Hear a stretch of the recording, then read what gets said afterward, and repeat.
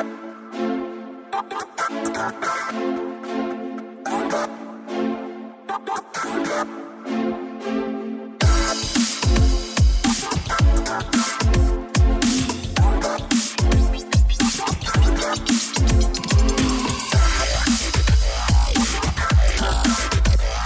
what's going on, everybody? Welcome to another episode of Your Intention Matters. Thank you very much for being here. My name, of course, is still Paul Madot.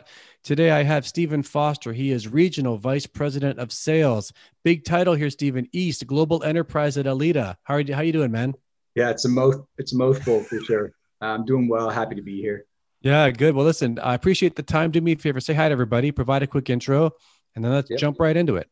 Yeah, so Stephen Foster, grew up in Nova Scotia. I grew up in literally a fishing town of like 400 people.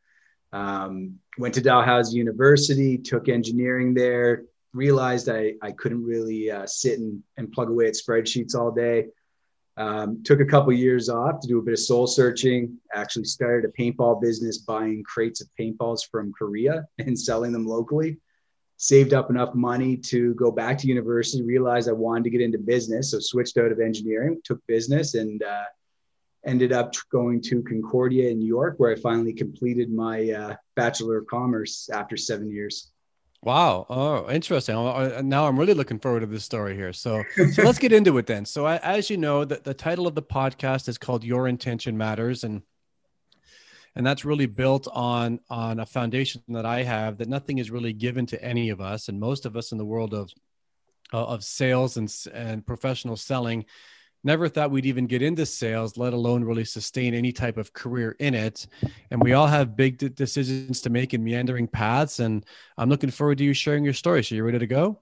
Yeah, excited. All right, good. So let's go back to Dal then. Okay, you talked about you're from out east. You know, for people in California, they think Toronto's out east, but you're really from, out east in the Maritimes. And so Nova Scotia boy, you're at Dal. Did you graduate from Dal or did you graduate from somewhere else? Yeah, so I graduated from Dal with Bachelor of Commerce, but I was a visiting student for 3 out of those 4 years that you're supposed to be in a commerce program. So I was at Concordia in Montreal and then New York and Toronto. Interesting. Okay. So when you finally finished your education, was York your last stop? Yes. Okay. Yep. So by the time you were done, what paper did you have? Bachelor of Commerce. Bachelor of Commerce from York?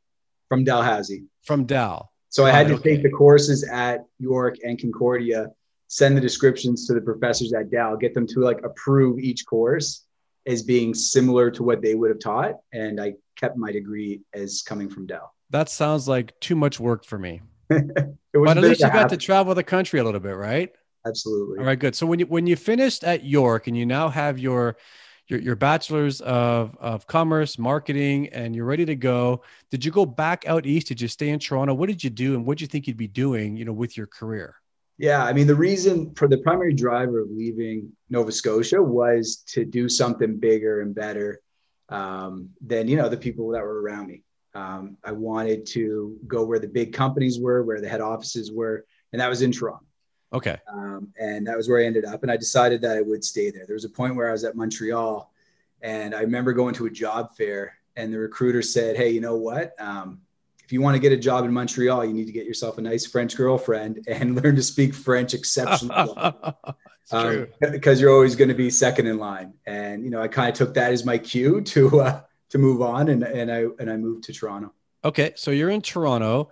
I'm a Toronto boy. Toronto's an expensive town. What did you do? What was your first gig, out of school, like post-education?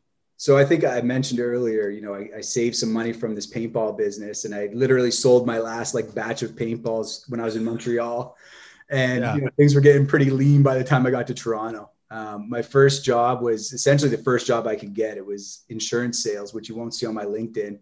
I did it for 2 weeks, and I found myself on Eglinton and Yonge, and just really didn't believe in the product that I was selling. It wasn't something that I felt aligned with what I wanted to do and why I traveled across Toronto. So after 2 weeks, I said, you know what, this isn't for me. And ended up at a company by the name of Marcus Evans.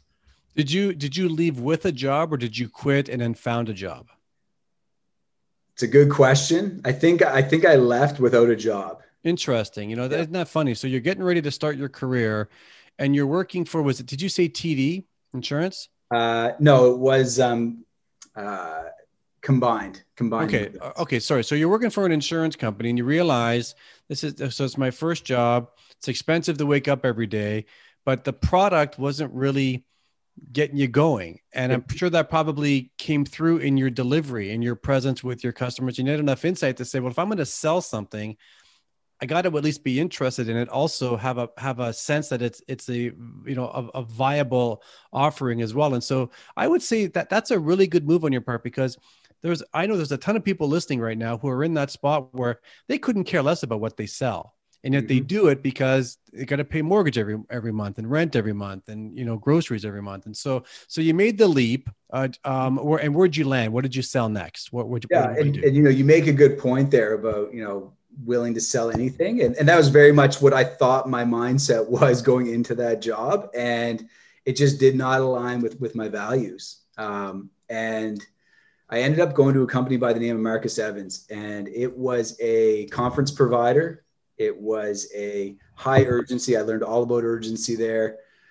Company where, it was tight deadlines. You were contacting senior executives at some of the biggest companies in the world and essentially asking them to go and attend a conference and bring their friends.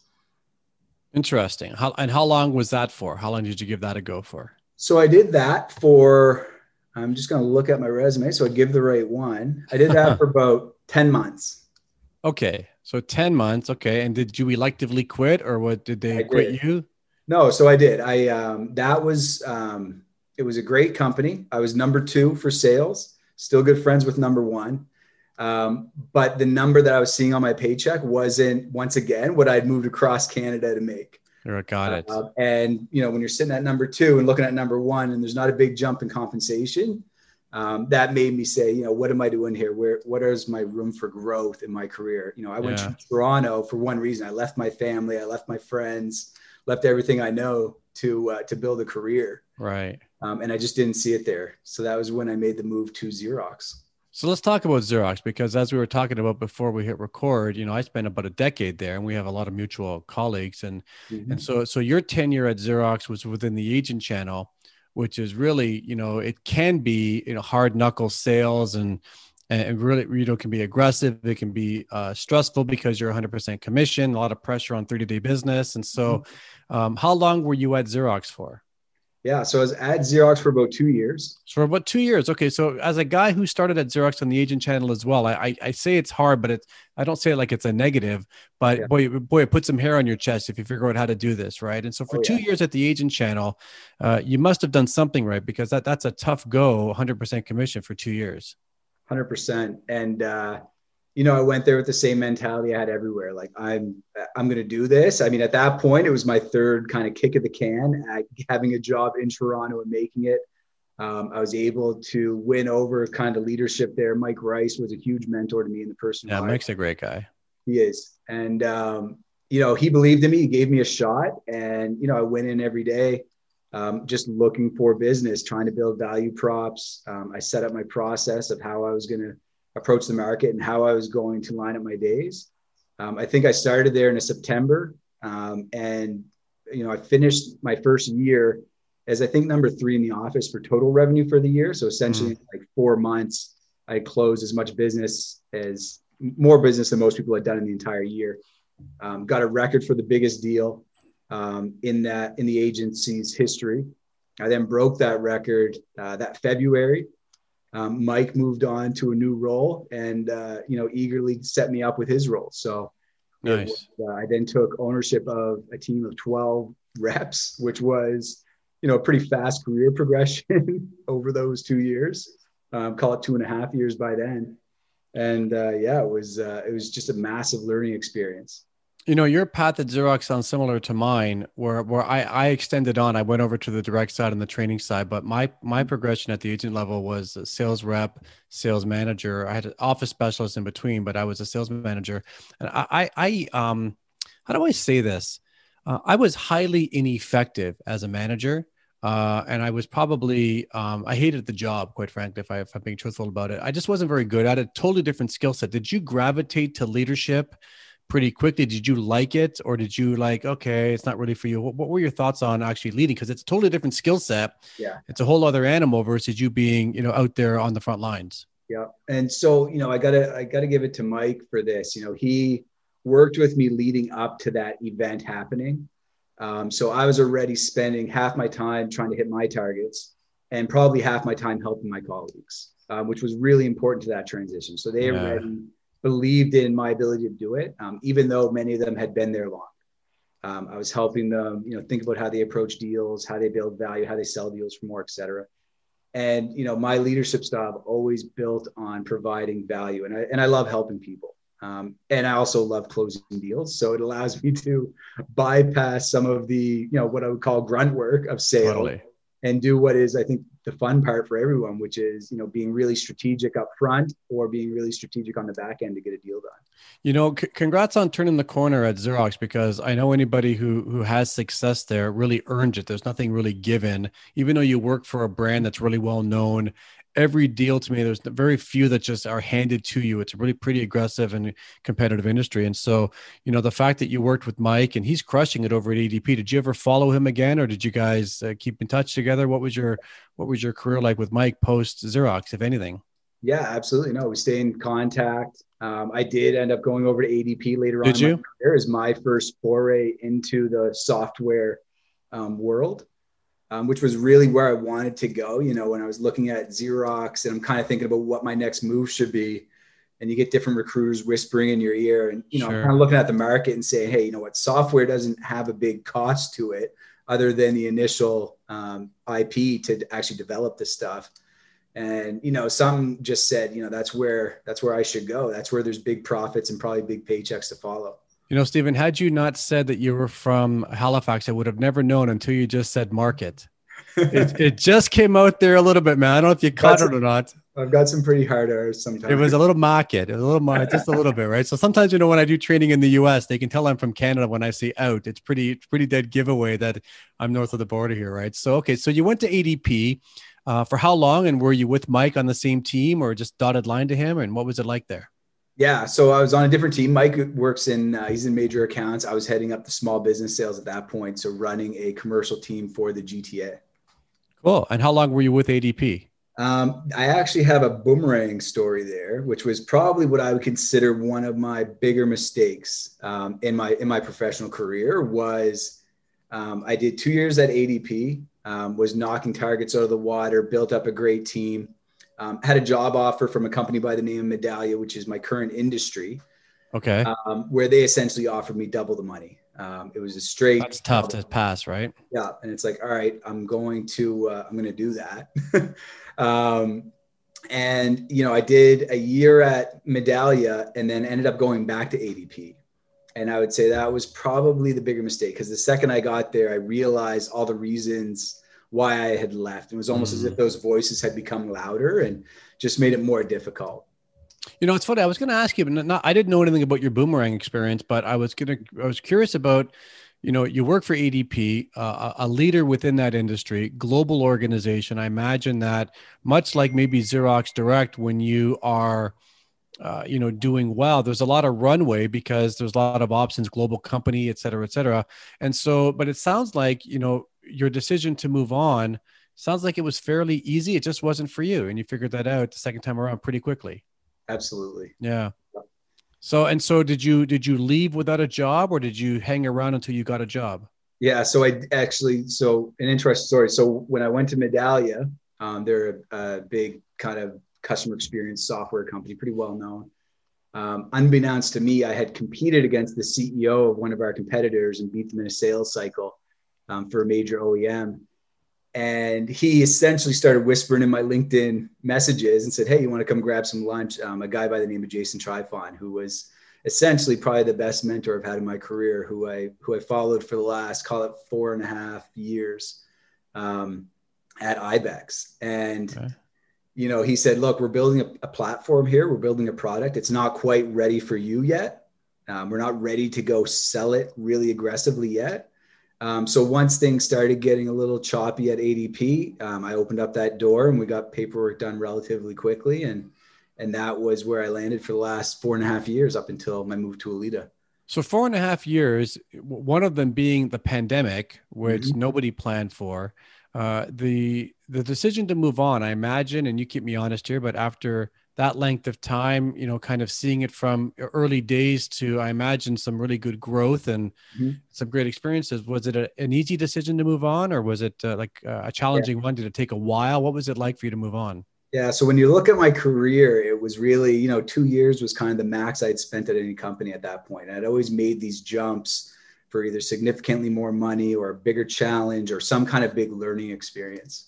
And what really kept me at Ibex was that constant environment of learning and challenge. We also had an IPO event that happened, I guess, about 8 months ago. Which was amazing to experience as well. Everything that goes into taking a company public and then realizing that and seeing your equity be worth something is a fantastic experience. And just the relationships that I made at that company throughout were powerful, right? So that was a very, very difficult move to make for all the emotional reasons. Looking at Alita, Brad, similar to Jason, I'd see him on my LinkedIn profile every 3 to 6 months. And I decided to reach out to him and just say, hey, what's going on? We did a call within about 30 minutes of connecting on LinkedIn. And 2 weeks later or 4 weeks later, I was going through onboarding. And so here you are, and now, so you've taken a new job, still a year into this pandemic. I imagine that there are most, if not all, the people that you kind of associate with where you've never even met them. I mean, like even Brad Stanghetta, who I have nothing but time for Brad. Have you ever met him? Yeah, not since Xerox. No. Yeah, okay, no, but did you know him at Xerox? Yeah. Yep. Oh, you did. Okay. Oh, good. Okay. So he was at Xerox all the time. Okay, good. All right, good. And so early days at Alita, how are things? It's good. I mean, it reminds me a lot of the early days at Ibex, but significantly more mature in different ways. Nice. I think the challenges of the pandemic are definitely there. Zoom fatigue, I would say is a real concept. It's a real thing, right? I just heard about it a few days ago, actually. And it's like, maybe that's why I'm like exhausted at 6 p.m. But it's, it's also at the same time we did a QBR, and it was my first time doing not a QBR, an annual kickoff. And it was my first time doing one of those in a virtual setting. Right. And I liked it.